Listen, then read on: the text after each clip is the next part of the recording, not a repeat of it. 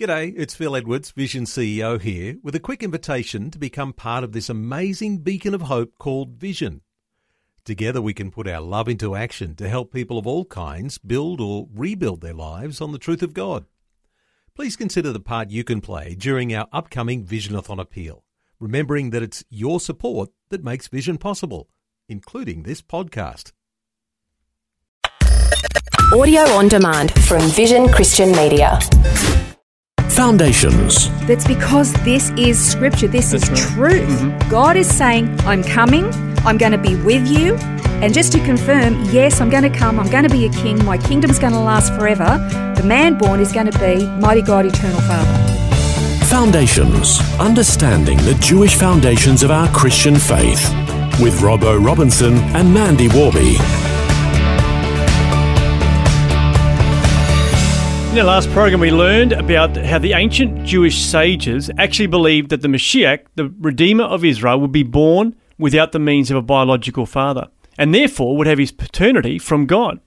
After Jesus was born and died and was resurrected, and the subsequent persecution and hatred by the church against Jews became rabid, it caused the Jewish world to reject Jesus outright and to alter their beliefs and expectations of who their Mashiach would be.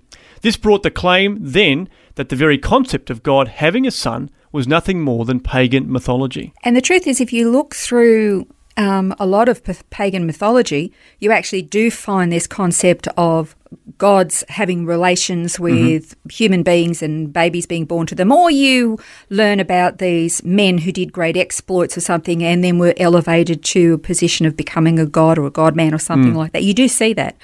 But that doesn't mean that what is expressed in Scripture mirrors that, not even a little bit. I would even go so far as to say that it's a perversion to actually distort from the truth of Scripture, to try to dismiss it. Personally, I think it's a lie of the enemy to try to deceive people. That's just my own personal view.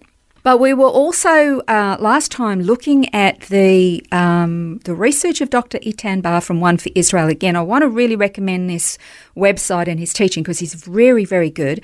And he clarified what Messianic Jews believe and don't believe regarding the concept of God having a son and or God becoming a man through a series of questions that he asked, which we sort of covered last time. So they're all questions that basically can have a one-word answer, which is nice and easy, but they are, do we believe that a man can suddenly become God? No. Do we believe that a certain man in history was promoted and became God? No. Can God reveal himself to humanity in any way he chooses? Yep.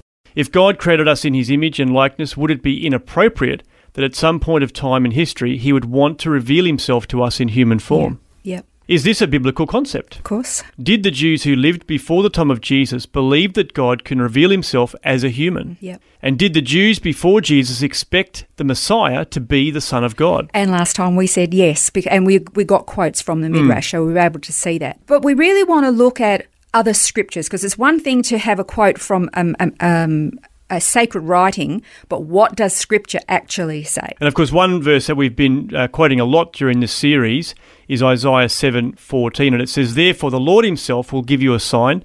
Behold, the virgin shall conceive and bear a son, and shall call his name Emmanuel." Yeah, and we spent a number of programs going through that. So if you didn't hear those, go back and listen to the podcast because they're really, really interesting stuff. But then this is one of my favourites too, and this is Isaiah chapter 9. And this is another Christmas card. Well, a little bit of this is a Christmas card. It's funny how the rest of it always seems to get forgotten about. Yeah, so it's Isaiah 9:6-7. "For a child will be born to us, a son will be given to us, and the government will rest on his shoulders, and his name will be called Wonderful Counselor." Now, that sounds like a human being, right? Sounds like a physical baby is born, a child is raised, it becomes a king, and he's a good king. He's a wonderful counselor. Yeah. But then it goes on. That's right. Well, it goes on to give some very godlike descriptions where it says his name will be called Wonderful Counselor, Mighty God, Eternal Father, Prince of Peace. There will be no end to the increase of his government or of peace on the throne of David and over his kingdom, to establish it and to uphold it with justice and righteousness from then on and forevermore. The zeal of the Lord of hosts will accomplish this. Okay, so he said in Isaiah chapter 7 that he was coming, God with us. Yeah. And then he confirmed it in greater detail in chapter 9, verses 6 and 7. But he didn't just say, yeah, I'm definitely coming. He says that this boy that would be born would be a great king, wonderful counselor, mighty God, eternal Father, Prince of Peace. Can I just say that Isaiah was one of the greatest prophets that Israel ever had? Loved, revered, respected. His prophecies are amazing. How did they not consider this blasphemy? That's right. To say that a man was actually God, eternal Father. That's because this is Scripture. This is truth. God is saying, I'm coming. I'm going to be with you. And just to confirm, yes, I'm going to come. I'm going to be a king. My kingdom's going to last forever.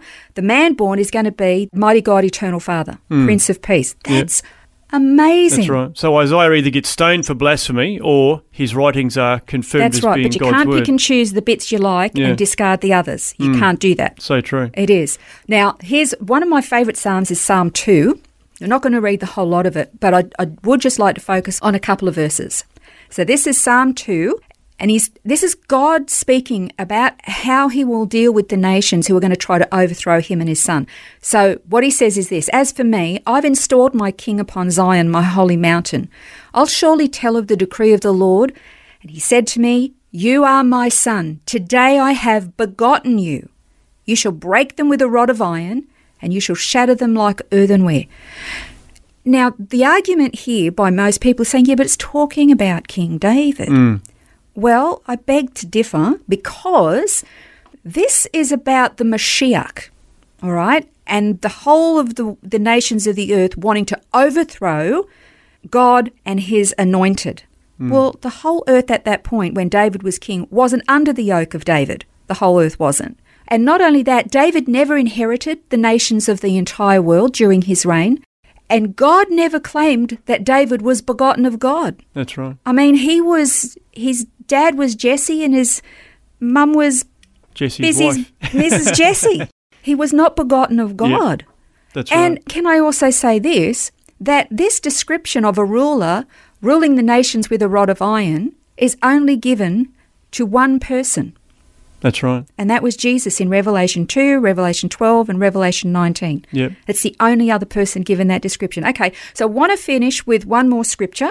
Yeah, so this is Proverbs chapter 30, verse 4. It says, who has ascended into heaven and descended? Who has gathered the wind in his fists? Who has wrapped the waters in his garment? Who has established all the ends of the earth?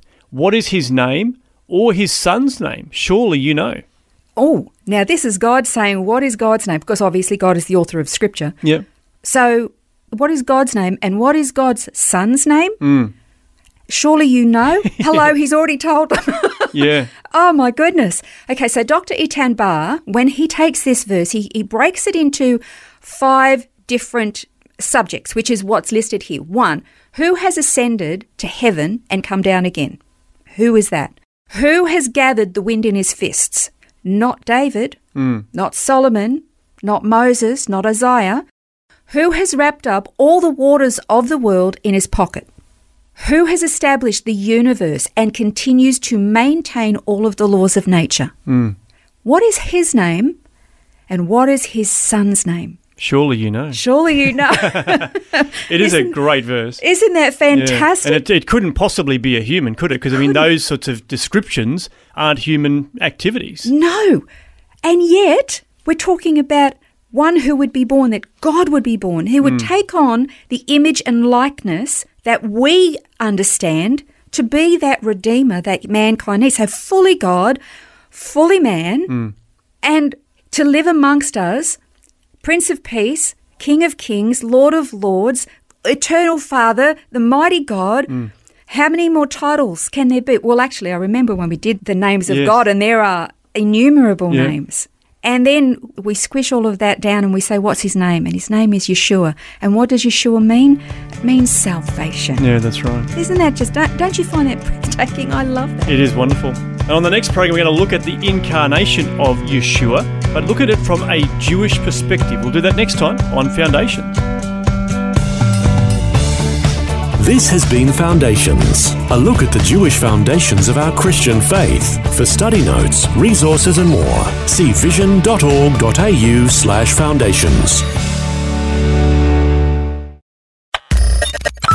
for taking time to listen to this audio on demand from Vision Christian Media.